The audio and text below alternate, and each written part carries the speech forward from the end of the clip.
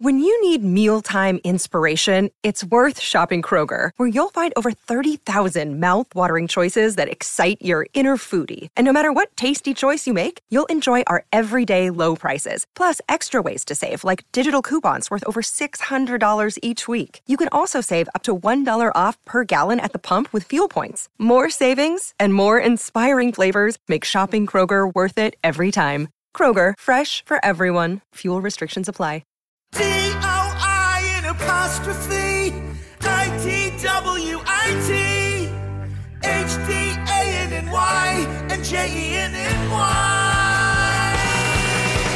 Doing it with Danny and Jenny.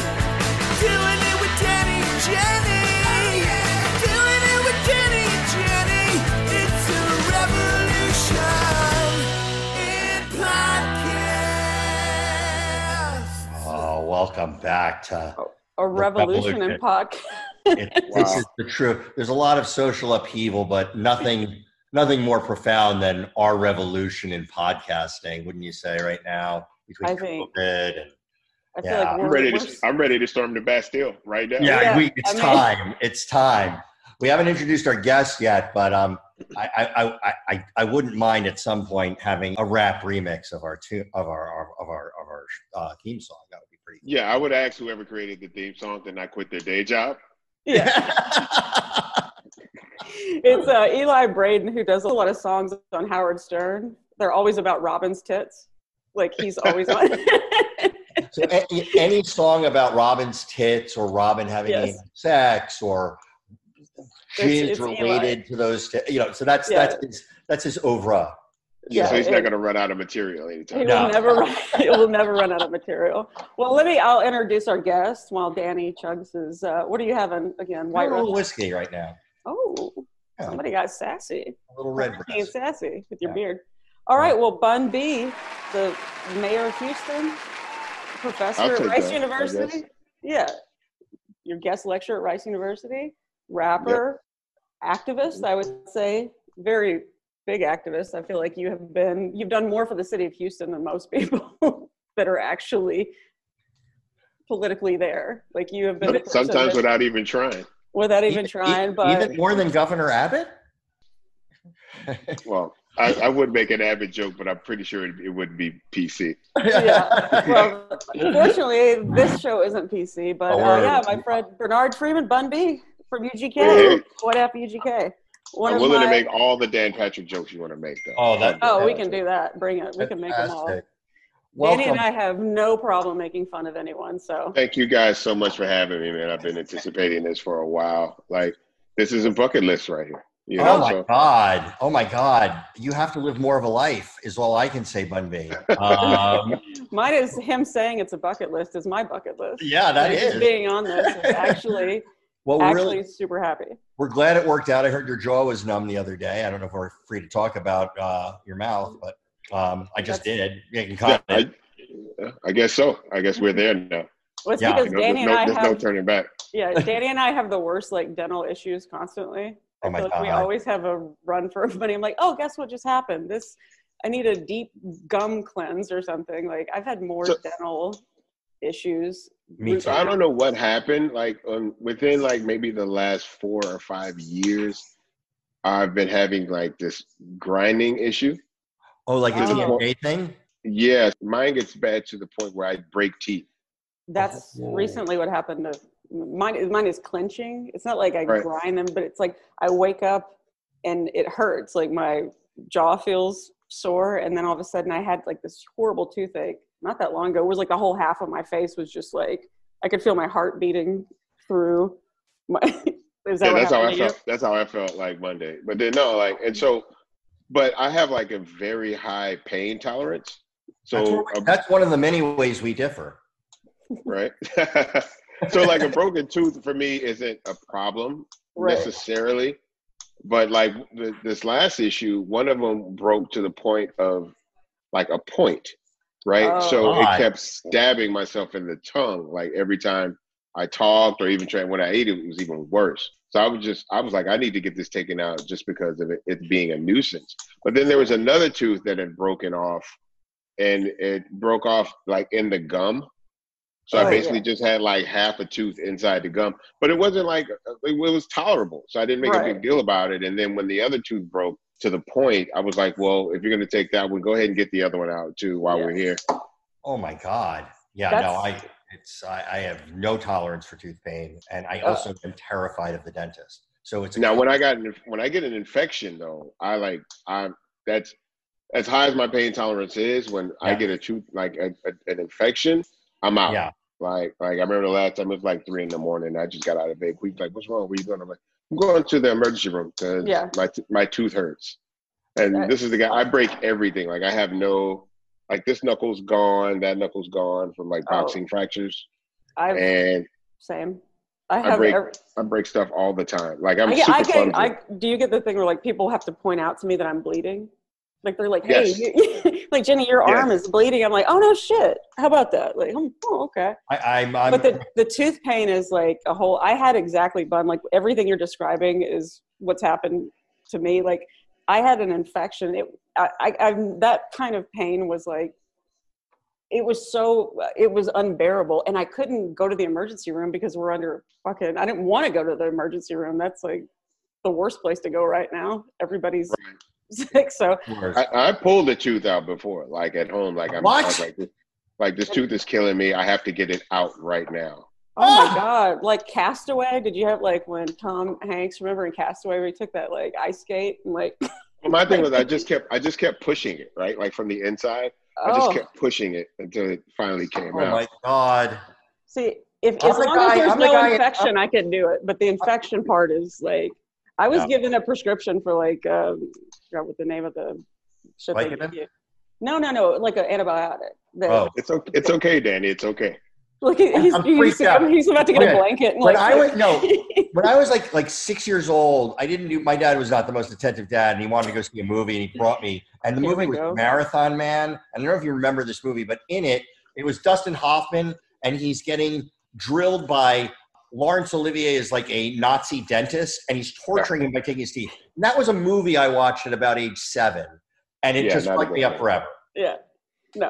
So like blood force trauma I can deal with, but it's nerve. It's like nerve issues, right? So broken bones, fractures. I'm good with that. Like I don't think I've ever been to a doctor for a broken bone. Like, well, I broke my hand in Dublin, like on gumball. So I broke my hand on day 1 in Dublin, and I went like 6 days with it broken, but the adrenaline kind of kept me going. And then like once we got to the last city, it all like the pain came rushing back.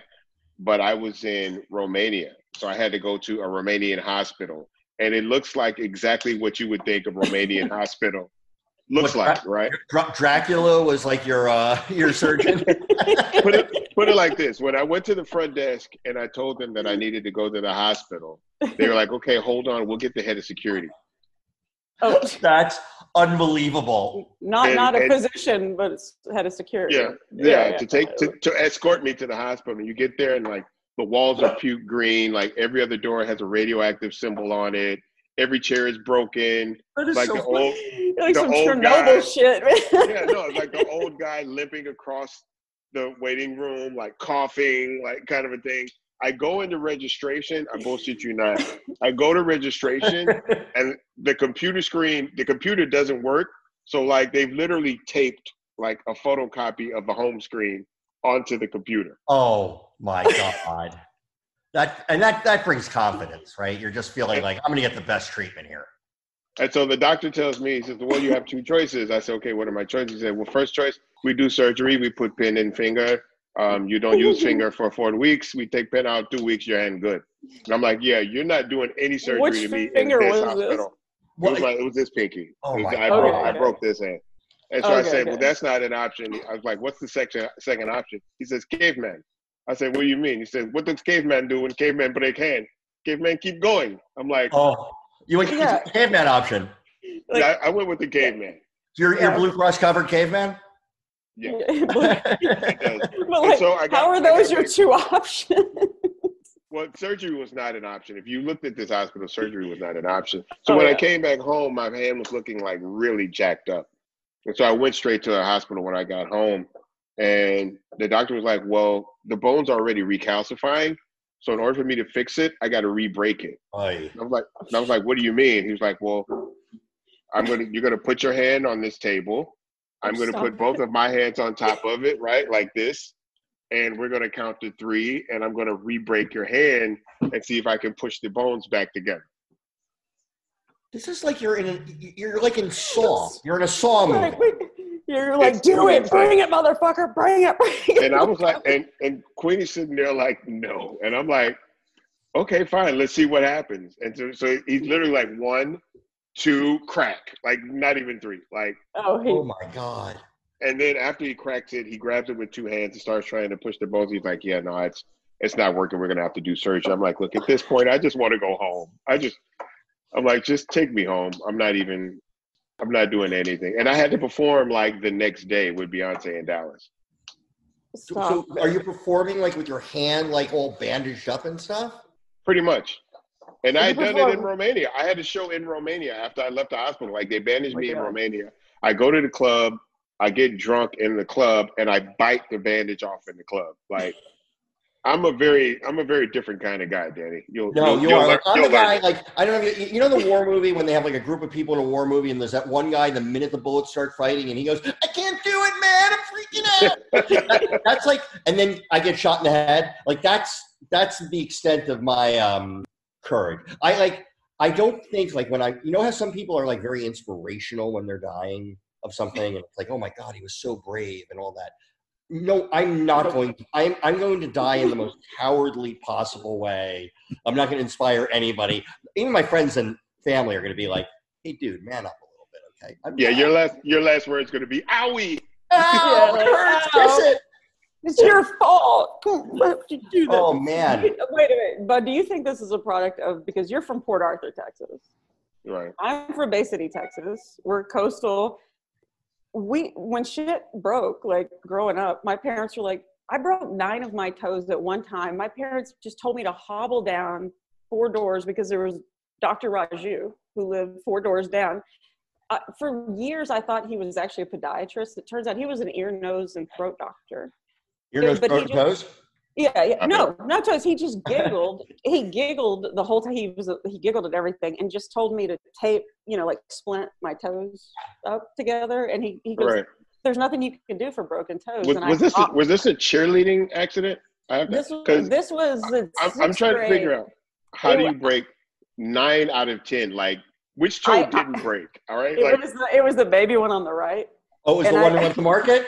Yeah, the one that went to market. But I tried to do a full Mary Lou Retton thing. Like I was 11 years old in the backyard. I'm like, I had taken gymnastics. I had learned to do a back handspring, just learned to do it. And as I did the back handspring, there was a little divot in the backyard, a little hole in my toes. I heard it all like crunch. And I remember I fell on my butt. And you like when you stump your toe and you have that period of like 3 seconds before the pain. Like, right. It was like 30 seconds. I just sat there, it like froze, and all of a sudden it was like, you're like, oh. Wait, Jenny is telling a story about breaking 9 of her toes at one time. Yes. And my parents go, hobble your ass down to the ear, nose, and throat doctor. And my dad was like, there's nothing you can do about broken toes. You just splint them up next to each other. So I had to walk around in 6th grade on crutches on my heels for like 6 weeks. Like this is. But you guys are so not Jewish, all of you. I'm just going to say it right off the bat. How could you tell, Danny? I don't know. You could be you could be Sephardic. You could be from one of the lost tribe. One of the lost tribes. It was when I said your name is Bernard Freeman, and he was like, Friedman? I'm like, no, calm down. Is he a doctor? Well, let's talk about something that isn't making my testicles go into my abdomen. What's going on? I mean, how is this affecting your music right now? I mean, are you able to record? Are you recording? Are you? Yeah. So that's the easy part, right? Like replicating the recording process at home is fairly easy, right? But performing it's not happening, right? Like there are people who are constantly working on different ways to do things virtually, and we're considering doing something virtually fairly soon. But for the most part, man, I did one concert for the 4th of July with the symphony in Houston, but no one was there. Just like me, a symphony behind me, a conductor, and then like an entire empty like hall. Wow. And for like, Which because is I've been different. doing, like I've been doing Zoom comedy shows, which is not stand up, No, it's totally. but you have the people unmute themselves. I can, it's not stand up, but there is something. Yeah, it's more like storytelling. I tuned into the one you did, and I feel like it's more like storytelling kind of thing, right? I treated it as that because I thought I'm just going to treat it this way because it's going to be awkward if I try to do like my proper stand up. So let me just do some storytelling. But as a musician, you can't, what are you going to sit here and just start? It's kind of the same dynamic though, right? Like it's built off energy, right? So you can tell in real time, you can kind of tell what's working and what isn't, and you can make adjustments in the moment. Yeah. Right. But when it's virtual, you're just kind of there, and you're there, you present it, and it's either going to be what it is or it's not going to be at all. But you really have no say in the matter, right? You're kind of doing it. So like, I don't know if I'm killing it or not in the moment. I'm just going for it, right? Because there's no applause and no reaction. Right. And that's the thing is like, I've had opportunities to do like stand-up things with no audience, but it'll be live streamed. I'm like, no, that would sap every shred of confidence that I have left right now. Just like hit a punchline and just crickets. Like, good, that's gonna make me feel great. Tough. I saw somebody somebody I know who's funny try and do like jokes early on in the Zoom thing, and it was like, it's painful because you require that feedback. But if you do have the Zoom audience and you can hear them laughing, like that is something to be said for it. So at least you're able to like flex that muscle, that comedy muscle, because if you're not on stage for like, what's the longest fun that you've ever gone like without being on stage performing? Probably from birth until maybe 18, so like 18 years. No, but like once you did it. Okay. Yeah, like where you feel cold, you feel like, probably shit. Now, probably like right now, and then like, and then for me, like especially with rap, right? I don't know about every other form of music. I don't know how bands make it work, but like for rap, there's a lot of reciprocal energy involved, right? Yeah. Right. So it's like I'm performing, I'm doing whatever it is I'm doing while I perform. The crowd's into it. They're giving energy back, right? So there's a reciprocation of energy that goes back and forth, right? Yeah. But virtually, there's nothing. So it's like exertion, and then you're just tired. Like Queenie was like, you did so good for the first song, and then after that, you were like, I could tell you were winded because no one was giving anything back, right? Like that's the normal process. But I mean, recording is great, right? Because the industry is set up for something like this, right? Like now, if people still had to go to like record stores to get music right now, the music industry would have fallen apart within like a month. Right.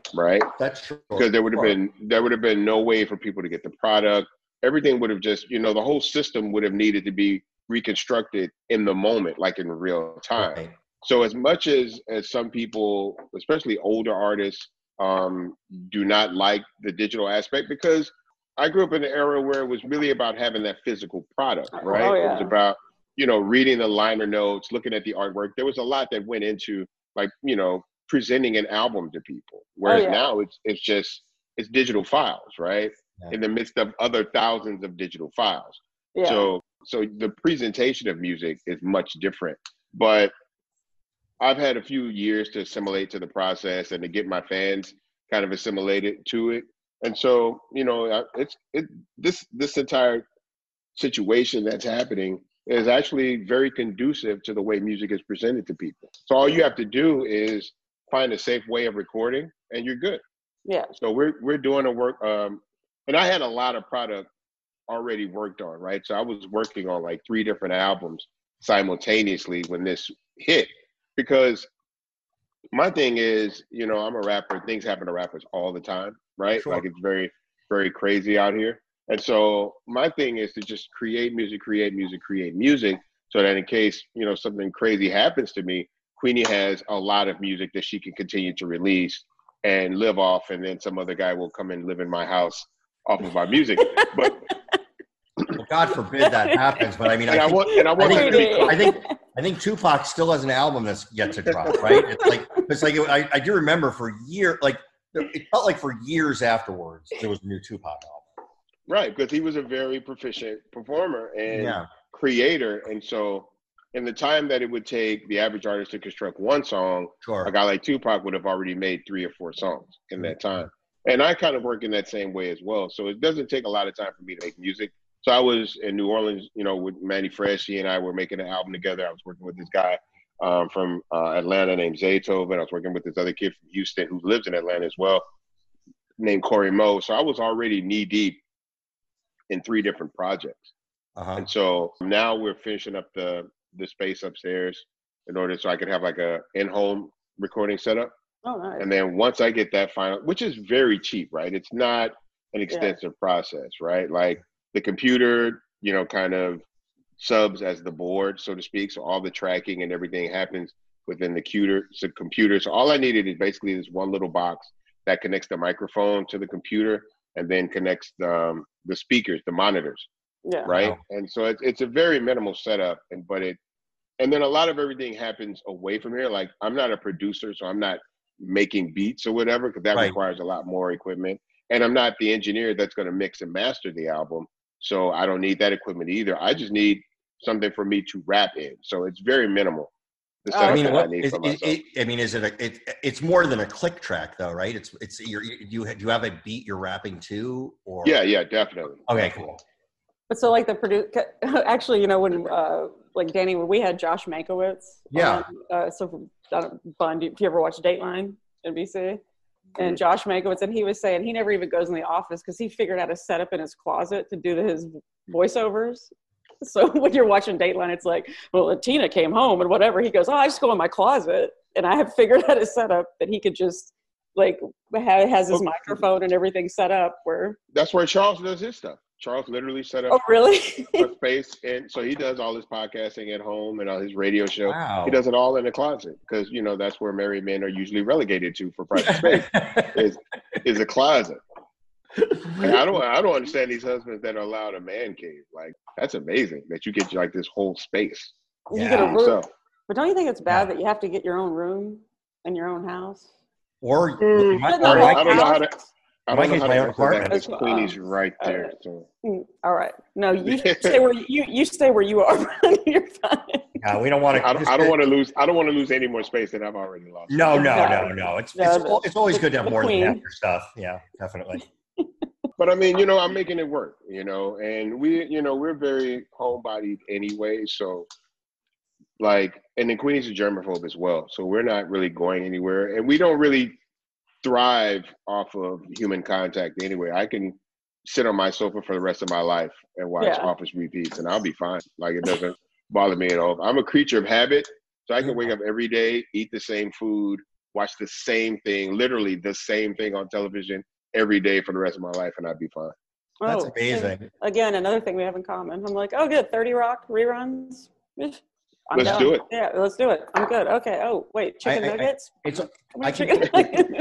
The interesting thing about this period of time is like I can tell the people, my friends especially, who have been faking that they've been in a really good relationship or actually in a really good relationship. Because the ones who are actually in a really good relationship sound like you. Like they're like, we're happy, we see each other. It's that. The ones who I've always thought had this veneer of like the perfect couple. I've gotten calls from both parties in that couple. It's like, I'm gonna fucking kill that. I'm gonna kill him. And she's like, she does this thing with her jaw that is driving me. Like it's like if they can't get away. So I would tell you, I posed this question on my social media before I was one of my headlining shows, my Zoom shows, for everyone to just please tell me if you're quarantined with your significant other, just tell me the stupidest argument you've had. Womp. I wish I could just the amount of things. It's like, he put cheese on his food, but not mine or our kids because we're rationing it. Like, fuck that shit. Like, he put a passcode on the thermostat, like 27 years of marriage. This is how it ends. I cannot believe it. Like, everyone. Hysterical. It is. I was reading these, like, just tears running down my face. Like, this is the funniest shit because, and also the parents that are like with their kids, like, look at how cute. That shit's not cute anymore. Not anymore. Those kids are not cute anymore. They're homeschooling them. Well, for me, it's easy because I operate from a space of deferment, right? So Queenie's right, I'm wrong. As long as we keep that dynamic, everybody's happy. You have found, yes, the yin to your yang. It's perfect. That's it. I love I just sit back and I'm like, what, honey? Absolutely. Yeah. I did something wrong. We can coexist. We can coexist. But only time it gets sketchy is when I try to assume that I'm right about something. Then it gets sketchy, and then I have to remember, no, idiot, you're wrong. Yeah. It doesn't matter. You can go be right in the closet.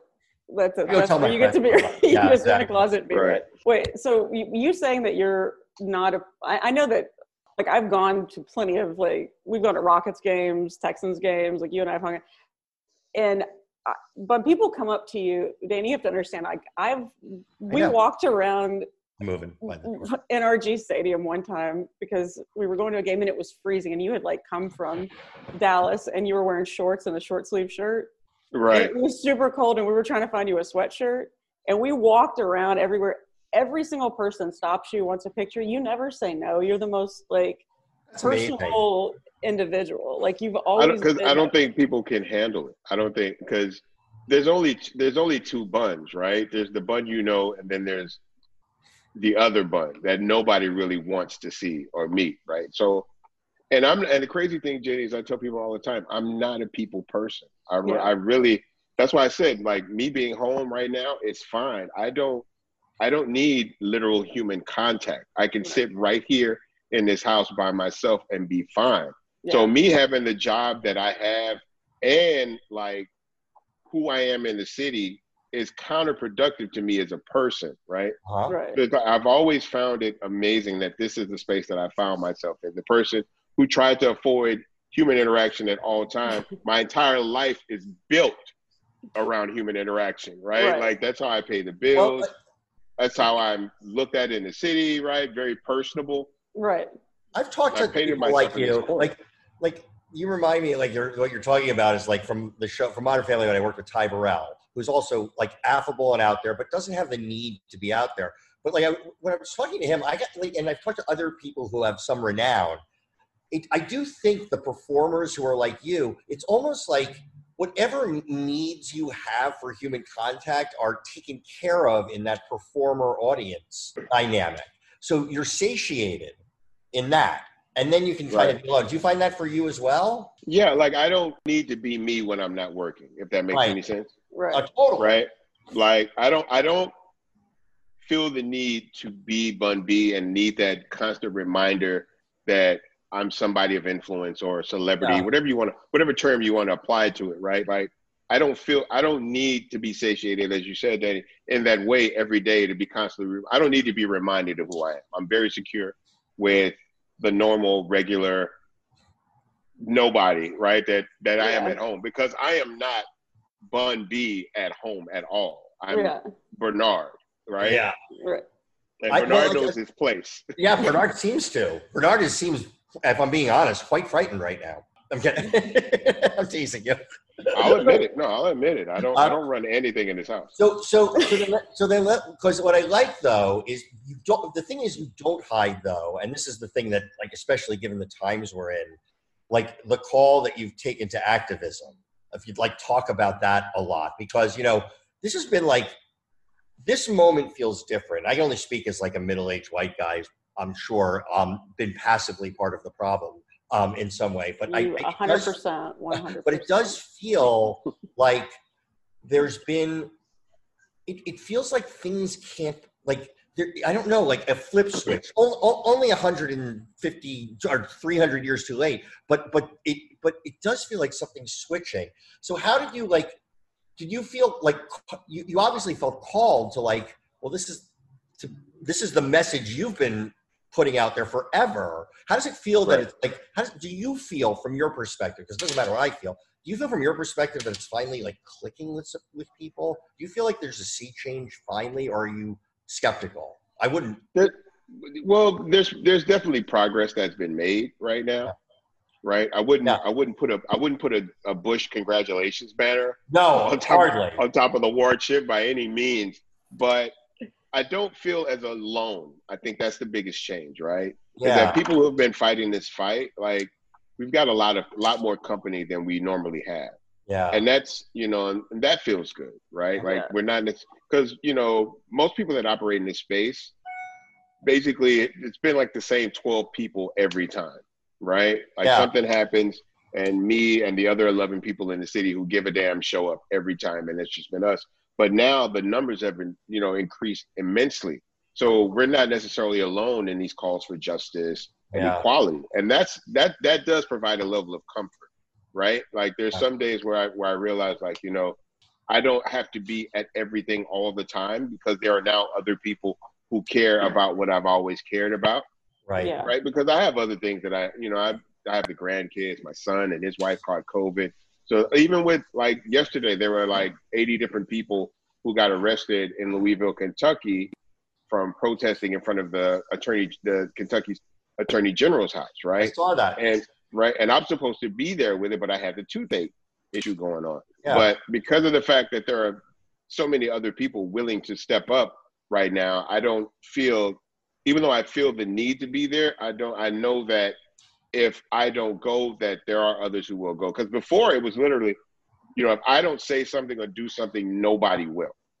Right. And so that's the responsibility of the level of influence that I have. So that even though I don't want to be around people, I do recognize that if I don't take action, there are not a lot of other people who are going to take action. And even if there are other people, they may not get the attention that I would get, and be able to bring attention to the matter in the way that I would. So there's a responsibility to having that level of influence. It can't just be about getting a good table at dinner and getting the new Jordans early and that kind of stuff, right? Like you have to use that. You have to use that for the common good, right? And I always find myself, because I'm an elder statesman, right, in my art form, right? So, and it's me and it's like 500 other kids that are 25 years old. And I remember that none of this level of responsibility existed in me when I was their age. Me, right? And so, and I understand that. And I wouldn't ask a child to not be, continue to be a child, right? So if they're young and they're still just enjoying life and, they don't have any kids, they don't have a wife at home, they're just really enjoying themselves and they don't really have that level of awareness, right? Like, I'm like, it's okay, I'll go, right? It's like, hey man, Tommy's drunk off his ass again. Somebody's got to go talk him off the roof. Everybody else is laughing and filming. I'm the one that's going to have to go. Yeah, you're the Tommy down. Right. I'm the voice of reason from my respective hip hop community, right? And so now there are a lot of other people who kind of get it, right? They get it, and it doesn't have to be impressed upon them, right? So they're like, yo, this is fucked up. I need to say something. I need to take a stand. And they do have a voice as well, right? And they speak to the young people. So then that's a other big difference and shift in this, that it's usually older, more settled people who have been in the world, they're more seasoned, they kind of understand how things work. And so their I guess their level of awareness to these situations are higher, right? Sure. But when young people activate, change always happens. Always. Right? Change always happens. Yeah. So you look at, and I see everything here that's happening in America now kind of mirrors the movement that happened in India a while back, where like shit was fucked up. And so the young people use social media to congregate, to come together and, form alliances and to protest and rally in numbers. That's kind of what's happening now. So they don't need the OG out there every day for you know what I'm saying? Even though I'm aware, even though I'm able, right? I'm willing to go. I would have took my broken tooth ass out there if they would have needed me, but they told me I was good. Yeah, and they still need you. I mean, you still got to show up and but I mean, remind them that you're there, because you do have a huge influence. You have a huge influence in, and you have a megaphone, and I think everywhere. And I think when you're you're lucky enough, you've earned that megaphone. But then it's what you do with that megaphone. And I watch people, and I watch people of all races waste that opportunity sometimes. I see like people, it's like, really, that's what you're going to do with your platform right now? Like you actually have a chance to like affect, like, I think about like, I'm not going to get into a whole Trump thing. Obviously I have, I'm not a fan. You've done that enough. I've done enough. You're well represented in that space. But if you think about it, the simplest fucking thing that guy had to do, like most presidents, like even the shitty ones, when all the shit goes, when there's like an attack or something, their popularity goes up because they have to do just a minimal amount of stuff, and suddenly everybody. This guy couldn't do the minimum. He couldn't put on a fucking mask. He couldn't give a shit about making sure like people were protected. He couldn't come out and say, "Holy shit, this man was murdered in front of all of us from multiple camera angles. We need to fucking shut that shit down and examine." He couldn't even fake it. And it's like, you talk about like the weight, and you see what the result of that is. We're the worst, this country is like, every other country's figured out COVID, every other country's figured out guns, right. And we can't get it together. So I'm a big, my hat's off to you. Well, now it is. Shit, put it back. Yeah, I know. He's crazy bald. Oh, my shit's worse. My shit is much worse. No, I get it. No, is it? Worse. Come on. Yeah, I'm George Jefferson under this cap. Are you really? Yeah. I would kill to be George Jefferson right now. I feel like I look like a Batman villain. What I love about you, Bun, is that every time we hang around each other, every time we've gone to Rockets games, Texans games, I think the only thing we haven't gone to is an Astros game together. We got to do that. We have to do that. We have to do that. Because I've got the end now. I've got the end now. Big enough hint I'm there. Connected with the family. Yeah. So I'm actually really good friends with the son of the owner now. Oh, no kidding. Yeah, it's Jerry Crane, whose nickname is Bone. I've never met I don't tell him that, but I've never met a white person named Bone before. Like that's a new one for me. Bone. Yeah. Wasn't that the doctor on Star Trek? Bones? It's bones. Oh, bone. Plural. There's the difference. You're right. Just a singular bone. That is kind of that's a hard. There was Bone Thug, but he was Bone Crane. My assistant manager's nickname is Bone. That's why it's more off-putting for me, because my assistant manager is off-putting. But I'm not really a people person, and so I used to be a dick about it. Like, I used to not really take a lot of pictures and stuff like that. And the thing that changed me was I go to South by Southwest. What year was I normally perform. That's a good question. I can't even remember, because I've been performing at South by Southwest since maybe 2008, 2009. Like, I was one of the first hip hop acts to actually perform at South by Southwest. And I usually don't go until the music part starts. Right. But my judge was premiering his new film at the time. It was called Extract, and it starred Jason Bateman. And so I wanted to not only see the movie, but I felt like, because, just based off Office Space, I felt like if Mike Judge knows who the Ghetto Boys is, he's got to know who Bun B and UGK is, right? So I go there 100%. trying to find some way to meet Mike Judge. I don't get to see him on the red carpet or whatever. So I'm like, but I know there's a Q&A after. So I'm like, I'll just wait for the Q&A and I'll ask a question. And so everything runs like really late. Like nothing starts for like an hour. The movie doesn't start for like an hour. And so I asked the question, and in the middle of him answering it, Mike Judge becomes aware that, holy shit, like you're Bun B, right? Because I'm actually asking a genuine question about how the movie came together and what was the inspiration and all of that shit. And so after it, I'm invited into like their private area. I get to meet Mike. I take a picture with Jason, and I'm like, obviously I'm a big fan of Jason's or whatever. And I ask him why did everything start an hour late? And so he tells me that, Jason Bateman, who, obviously was a child actor and famed very early in life or whatever, and but lost everything because he actually admitted, he was a dick, he was an asshole about it, very young, did drugs and everything, and lost it all, right? And then has this career resurgence, obviously around Arrested Development and all that kind of stuff. And so now he's like so grateful and so gracious that he's like been reintroduced to the world, that he now takes every picture, shakes every hand, talks to everybody. And so that's why he's an hour late coming in, because of that. And so I started thinking, like, if Jason Bateman can do this and he's like a big major star, right? Why don't I, instead of waiting for me to lose everything and then try to get it back, why don't I now, while I'm still actually beloved by people, you know, to actually start taking pictures with everyone. Because I'll be honest, I was a dick about that shit. Well, you know what I'm saying? How old were you when you had this epiphany? Probably 34, 35. That's about when men grow up a little bit. I mean, I find it's like we're basically children till I think I was till like about 33. Here's the secret: women are too. They're not bright. Yeah. Stop it. We're just as equally immature. Trust me. Yeah, but like I'm when it comes to boundaries, right? Like, I feel like male fans handle boundaries better than female fans. Right, because if you're allowed to meet Beyonce, right? If you're allowed to meet Beyonce, like you have to be a very like erratic kind of fan to think that you can just hug and grab and touch on Beyonce, right? Yeah, you know what I'm saying. Yeah. But with men, I got my ass kicked. Really, I wish I could have that moment back. I really apologize. I actually have Beyonce's number in my phone, and I've only used it once. Because it was during Harvey.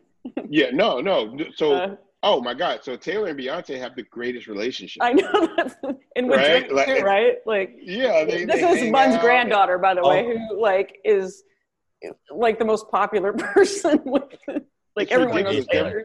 There have been stories like you can Google Bun B's granddaughter and you'll see like stories on different blogs about my granddaughter, right? And the proximity that she's had to celebrities, right? Like amazing. It's ridiculous. If you look at it, you'll be like, wait, Drake went to her birthday party, right? Like flew in. Like flew in for her birthday party. From Canada. And he's like, yo, I heard it was Taylor's birthday. I want to show up. And I'm like, that's why you're here? He's like, well, I'm doing some other stuff too, but yeah, like I definitely want to make sure I do that. And it was like her 7th birthday or something too, right? Like she was. And she was in. It was at a skate rink in Alvin, Texas. So it's not even in. It's not even in Houston proper, right? Did you get Nolan Ryan to show up though? Like, that would have been cool. Nolan just rolled in, like, hey, with some hot dogs, right? Yeah, just. Remember that time I beat up Robin Ventura? That's amazing. Yeah, that's just that's a cool story though. It's good that like you have, you know, there is something about like if you last long enough in the business and you know and you become aware of the ups and downs of it, you like lock into what's important. And it's like those who don't really crash and burn. I mean, we've all, Jenny too, we've worked with people who thought like, you know, they hit it big and they think like, oh, this is it. It's like fuck it, you know, and it's like it's fucking fleeting. You know, I took a rapper to Sharpstown Mall, Jenny. That's how long ago it was. I took him to Sharpstown Mall, which isn't even called Sharpstown Mall anymore, right? Oh my God! And he was the shit. Like, at the time I took him to this mall, he was the shit. And this mall is literally the home of his core demographic. And you know, and that's kind of Bun B's thing, right? You come to Houston, you do a show. Bun B picks you up. I take you to Frenchie's for fried chicken. And I take you around the city, right? That's where I have my drivers. Like when I land, I've had like gotten picked up and like, can we go through Frenchie's first before you drive? Like, I just need to go. You have to. I'm sorry. You just for a quick pit stop. Yeah, I had to go through Frenchie's every time. I don't care. So I took this guy to Sharpstown Mall, and like people were literally. There's so many people that came up to him that we had to run into Foot Locker, and Foot Locker had to put the gate down. Oh my God! Right, and I was like, look, they're going to bring mall security around. And if you want to go out and take some pictures with some of the people, right? And I'm like, nobody's going to fuck with you, right? You're with me. So nobody's going to touch you. Like your jewelry is safe. You're good. Nobody's going to fuck with us. And he's like, nah, fuck that shit. I don't really like doing that shit anyway. And so he literally turned down the opportunity to go out and take pictures with people and like just commiserate with the fans. He actually turned his back and started shopping for sneakers. From people. He didn't even like interact through the gate. And that dude he's done. Yeah. He probably lasted 2 more years and he's done to the point where he can't even come back. Yeah. Like, so it's all karma. You know what I'm saying? That shit's all karma. It is. It's karma. And you also like, you know, things go away and you have to be a good person after it's all done. It's like the pro athletes who like, you know, it's like, you know, these things are up and down. I mean, some people go the whole time and God bless them. And you know, I hope I do. But, you know, if you don't, you better have something else to like, you better be a person, you know. You gotta be a person. I mean, you need to appreciate it, right? Yeah. Because fame it's fleeting, right? Like we're not all going to be Tom Cruise or Brad Pitt out here. You know what I'm saying? I'm very close to Brad Pitt. You can tell by the beard. Yeah. But no, I thought that. I was like, what? Yeah, I thought like, wow. But you can't forget where you come from. Like you're the biggest Port Arthur, Texas, like PAT. Everyone knows where Bun B's from. I'm from. I always, like out here, people ask where I'm from. I always say Houston because it's one's gonna know Bay City. Yeah. Right. It's just south, but I'm like, I always I take such pride in where I'm from, especially when you move out of where you're from. Like I moved from Houston to LA, and you become so much more of a Houstonian when you're right. And especially when you're not there. And I have to correct people all the time, right? And if I don't, there's been maybe 3 instances where someone said, well, you're from Houston and this like that, and I didn't correct them in the moment. Right. And Facebook lights up. And it becomes you see that motherfucker didn't say he was from Port Arthur. He didn't correct them in that interview, piece of shit. But those people are looking for reasons to not like me, right? And it's so funny because I have people that I went to school with that I didn't fuck with. Mm-hmm. And now their kids are rappers or whatever. And if I don't support them, it's they already have an idea of who I am based on who their parents are. And I have to be well, who did your dad tell you he was in school? Yeah. Let me dispel that myth. Yeah. Your dad was a pussy. He was not. I don't know. Yeah. You're scared of your dad. No one else on planet Earth. You're the only one. I'm gonna tell you, your dad ran the projector. That's who he was. Yeah, exactly. If I look on my Facebook. He's the president of the AV club. That's who your dad was. I'd say one that keeps getting me is I'll look at my Facebook page, and all of a sudden there's so much with politics and who's wearing a mask and the people that are you don't need to wear a mask. It's a hoax. I'm you copied my science homework. Yeah. I was terrible at it. So I'm going to listen to you? You're an idiot. You've been an idiot since math class. I have it on my Facebook. You've always been an idiot. It's all the dummies who are from my hometown in Jersey. It's I can tell. It's oh wow, you never really bettered yourself. You're just as dumb as you were when you were 15. But not dumber. I'll pick my battles with people. So if somebody just asks where I'm from and I don't really want to engage, it's easier to say Houston.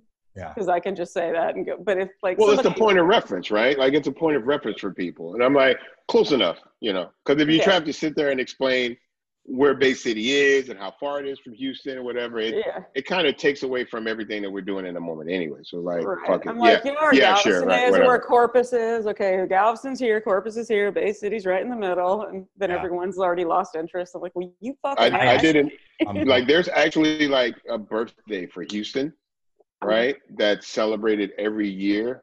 And so I was on the news for one of those birthdays with the guy, and the guy was well, you're from Houston, right? You're from here, whatever. And I was yeah, sure, whatever, right? Right. And I don't want to have to correct you in the middle of a live news broadcast, right? It's literally well, let's take it over to Bun B on Houston Day, kind of a thing. And I didn't want to get in the whole thing and correct them. It became this whole thing. Bun B. It was literally Bun B denies Port Arthur, kind of a thing. And I'm oh man, yeah. And I'm every other moment of my waking life, I've always talked about this town. And then in this specific, but that's how much pride people have about where I'm from. It's it's a big thing, right? Look at what you did, the Big Pimpin' video. No, nobody cares. Nobody cares.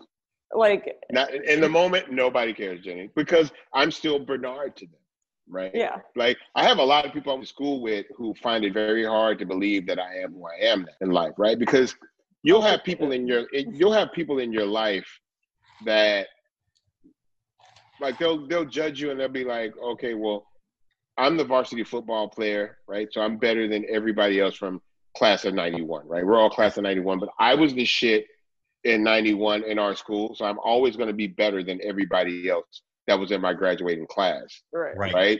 And then they end up becoming whoever it is they become. And then I became who I am. And it just doesn't sit well with them. Yeah. Right. They just can't handle it. It's eating them up inside that they didn't go pro in football or whatever. And then here I am with Jay-Z and all these people and what my life has become. And it eats them up inside. That's not my problem. That's your fucking problem. Oh, I tell my kids all the time, like when they were growing up and like coming through school, it's like peaking in high school is maybe the worst thing you can do in your life. It's like these little 100%. Failures that you might have here and there. It's like that shapes you and you go on. I know very few people in my circle like who are successful or people in other fields who are like, they were like, they were the complete shit in high. Like they had their struggles coming up. You know, they didn't have it like handed to them on a silver. You know, not a lot of prom kings and queens go on to greatness. I always tell them. No, never. I know. Never. That's an anomaly. That's an anomaly if high school isn't the peak for the homecoming king and queen. That's an anomaly. Like that is. Well, we're about. I think we got to wrap up, but I know it's like we've got an hour 15. This is what I want. This is fun. I know. I really enjoy this. I hope you'll come back. I feel like I just want to talk to you more. But here's a couple questions just before we go. We always talk about things. What's sustained you? You mentioned Office reruns through this COVID thing. What else are you watching that you love now? Is there anything like that you're watching that like, and doesn't have to be highbrow, it can be shit, does anything? What's getting you through? I really like. There's a show on Netflix called Peaky Blinders. Oh yeah. It's fantastic. I just finished the first season. It's amazing. Like the job that he does. Like, and I've seen him in so many other different things. Cillian Murphy, right? Yeah, Cillian. You know, he's in 28 Days Later and Dunkirk and all of that. But the dead eye stares that he gives on the show, and you're only in season 1. Like it only gets better. That's what everybody says. Yeah. Everybody says it's gets up. It only gets better. But I mean, I seriously underrated how good he is because I'm literally scared of him. Oh wow, yeah. I'm literally scared of him as a person. Like it would be very off-putting if I saw him in person and he didn't threaten me. It would take everything away from me. I also like. Is it Great News? Is that what it's called? Great News, the one that has Nicole Richie in it. Yes. Yeah. I think they only did 2 seasons. But I love it. And that was a Tina Fey show, wasn't that? Wasn't that like her? Didn't she produce it? Yeah. And I think the creator was a writer for 30 Rock, right? Yeah, it was Tina Fey or Robert Carlock and one of those guys. Yeah. So that's. And what's that actor's name? I'm gonna forget it, but he was in Best in Show he's in. He's great. Mockumentaries. Yeah. He's got 3 names. He's got 3 Michael names. something. It's Michael something. But I always think him and Best in Show was that. Fuck that. He's brilliant. You just gotta get out of the way of him, right? Yeah, he's so good. You just gotta get out of the way. He's so good. I will say that Dave on Hulu. Definitely. Dave's huge. He's an FX. Yes. And I didn't know shit about it, and I just was like, "Oh, I'll watch an episode." Plowed through the whole fucking thing. That so good. Truly, and it's the beauty of Dave, right? Is the same thing that makes Atlanta such a good show. Okay. Is because it's seriously non-linear, right? So it's not like there's some kind of conflict that starts in episode 1 that has to be rectified by the end of the season. Like they go on these one-off episodes that center around these minimal characters, right? And it's such brilliant writing on Dave. Great. And I told Scooter Braun. So Scooter Braun is one of the executive producers. Exactly. And so I called him like right after it started. I was like, yo, this show is great. And then when I get to episode 5, I'm like, this fucking show is brilliant. And he calls me one day, which is very random. I'm driving and I'm like, oh shit, Scooter Braun's calling. Let me answer the phone. And it's literally the entire cast of Dave on a group FaceTime call. Oh my God, that's awesome. It took everything for me to not fan out in the moment, right? And then Dave, because he's obviously an artist, right? He's like, Bun B, you're the shit. I love it. And I'm just trying to be very cool about it in the moment. I'm like, look, you guys do a great job. I really like the show. Was Andrew Santino on that call? Everybody. And then I hang up. He's a buddy of mine. And I told Queen, I'm like, they just fucking called me. People from Dave just called me. It's just insane. But I really appreciate work that's really well done, right? And in another life, that would have been my aspiration, right? To be a comedic, either writer or actor, but probably writer first, right? Yeah. I am so enamored of sitcom people. That's why when Jenny, when you sent me the script signed by Danny, it really blew me away, right? Because and that meant the world to me. That meant the world to me. But it blows my mind how, you know, a sitcom, and then nowadays, right? Like sitcoms don't necessarily have to be, and I feel like Norman Lear kind of set the tone for the ability to insert like real world situations for sure in the sitcoms, right? Where it's like, okay, yeah, this is a comedy, but we're not going to ignore what's happening in the world. Yeah, we can go right? And how real life shit. Yeah. Right. You know what I'm saying? And you guys do such a great job of that. I've always wondered why, and this was my question for you, Danny, like a lot of the early seasons of Modern Family kind of centered around Ty's infatuation. Yeah. With or his, it was more like she made him nervous, but why we let it go away, because I think our feeling was, because we always liked those moments with Sophia, but if you dug in anymore, it was creepy. Like it was just sort of like, and even then it was like we were sort of, I feel like there was an episode or two right about the time when we abandoned it, where it was maybe like, went too far. A little bit for me. And, you know, we had a lot of writer producers in the writer's room arguing, and there were people for it and against it. I was one who started to get squeamish about it, to be honest with you. I started to think like, yeah, we have to make him, he loves this woman. I mean, obviously. No, but he loves Julie, right? He loves Julie, right? So, but yeah. Who's amazing, right? Who's amazing. That's someone that Danny, every time we talk about like writing for someone, you've always said Ty Burrell, you're like, that's like a gift. It's just a dream. And he just always turns your words into so much more than you had imagined. And you know, his like eyes, right? Like his face, like his facial expression in the moment, like even when he doesn't say anything, and he does uncomfortable so well.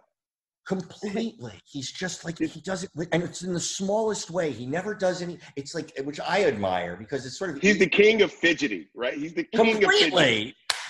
Completely. Oh man. Well, I'm gonna pass that along, and I'm gonna send this to those guys.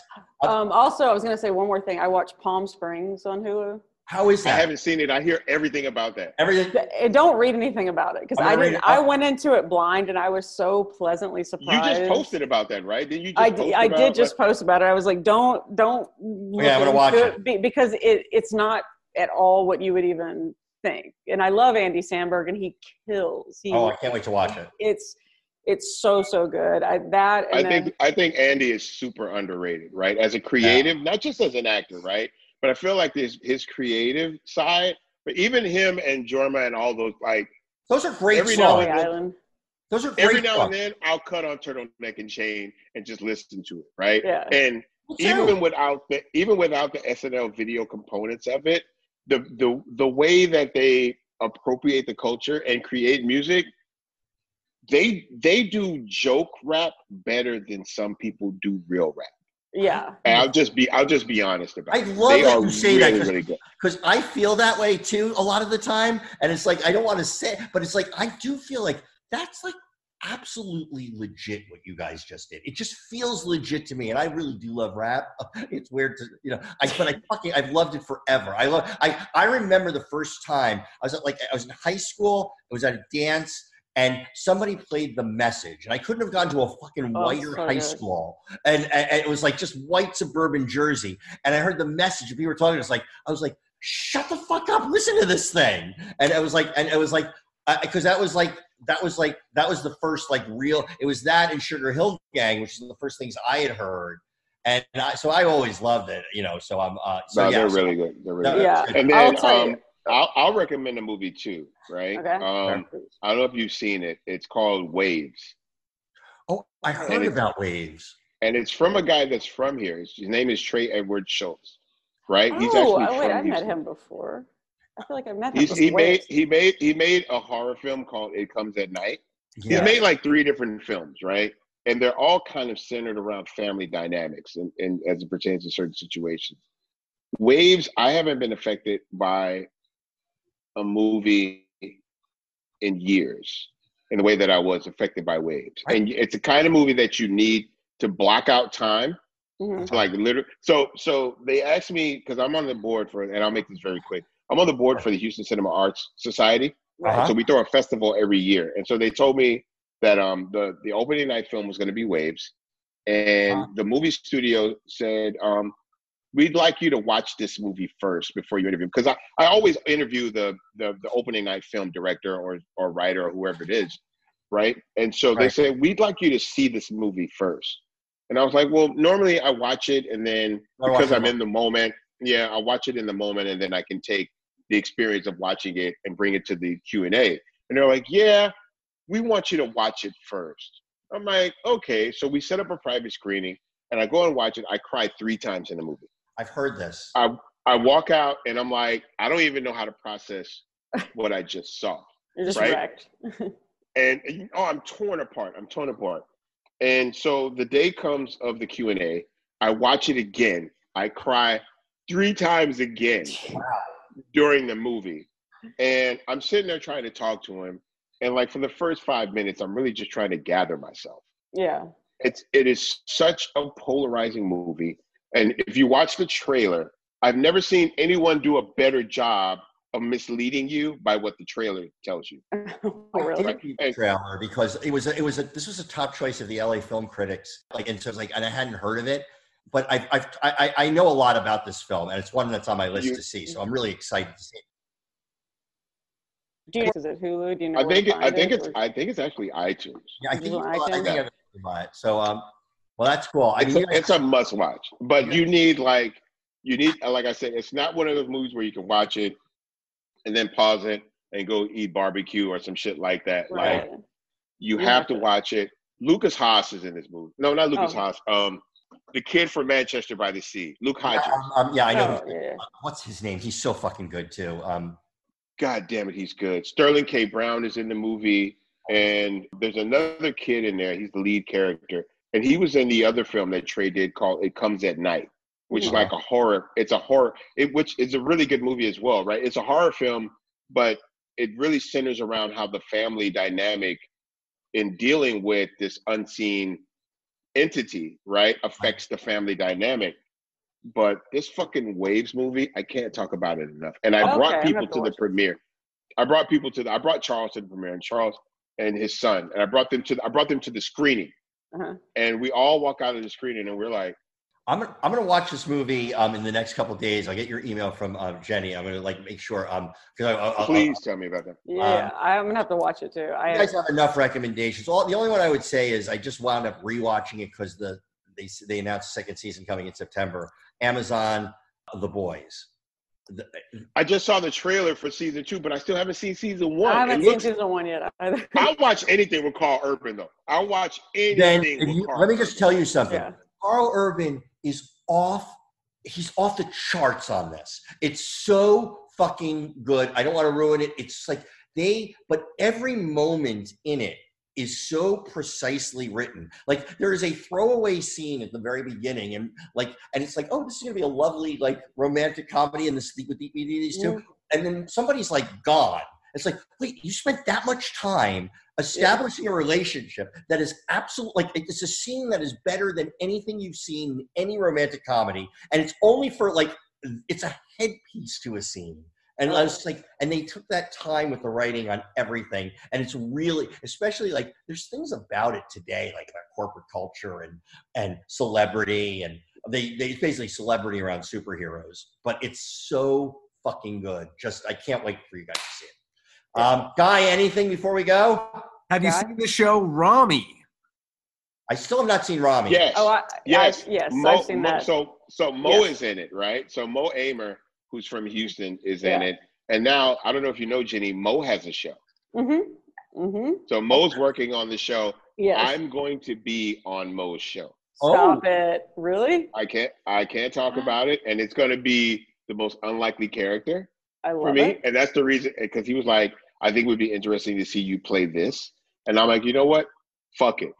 If I'm gonna venture into that space, do it. I want to be able to show range, right? Because it'd be very easy for me to play a version of myself. Yeah. Right? It's not as fun. But it's more fun to step outside of your comfort zone and do. I want to be challenged because I would love to be in this space. I grew up watching. I'm a huge fan of movies and television. And that's so cool.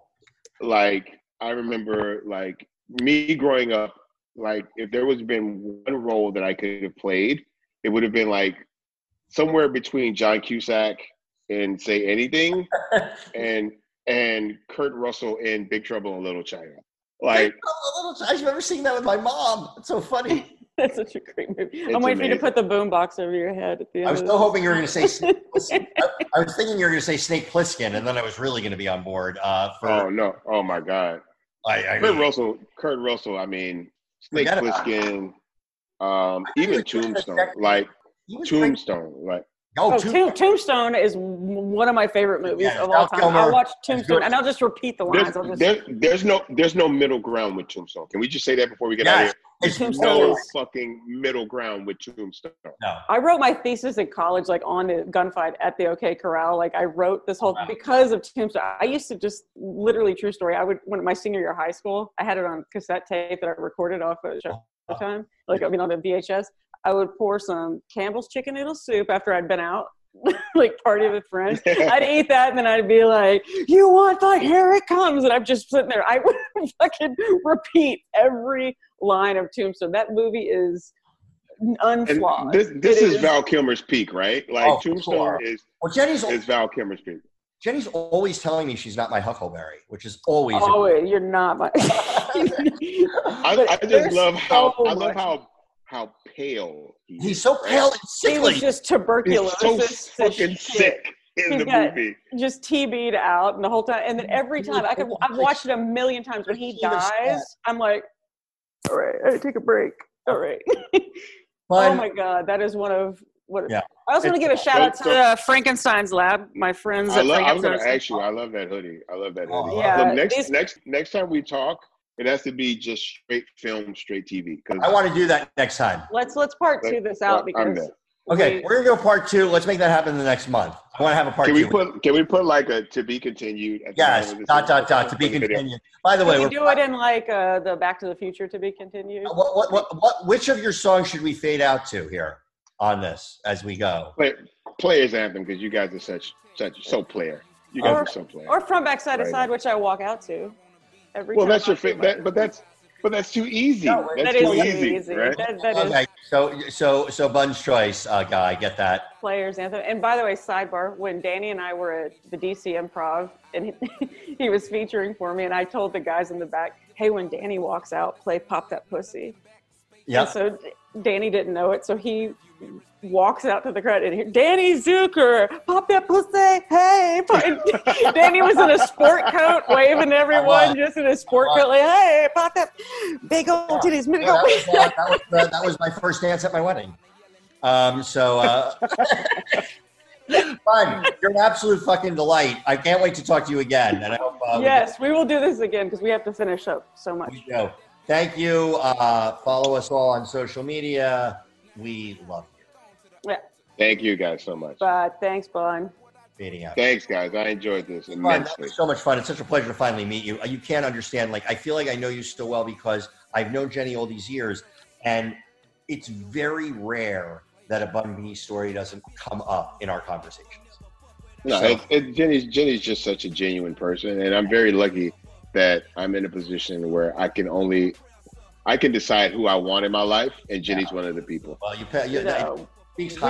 we met, and then just like I'm like, oh, I was like such a fan. Like everyone from my high school, like UGK is, I mean, growing up in the city, and then from the moment I met Jenny, I was like, this is the person I want to be my friend. Like, period. Like, not an acquaintance, right? Yeah. I want this person to be my friend. We became fast friends. We became fast buddies. Jenny and I were friends at first sight. It really was true. We just were.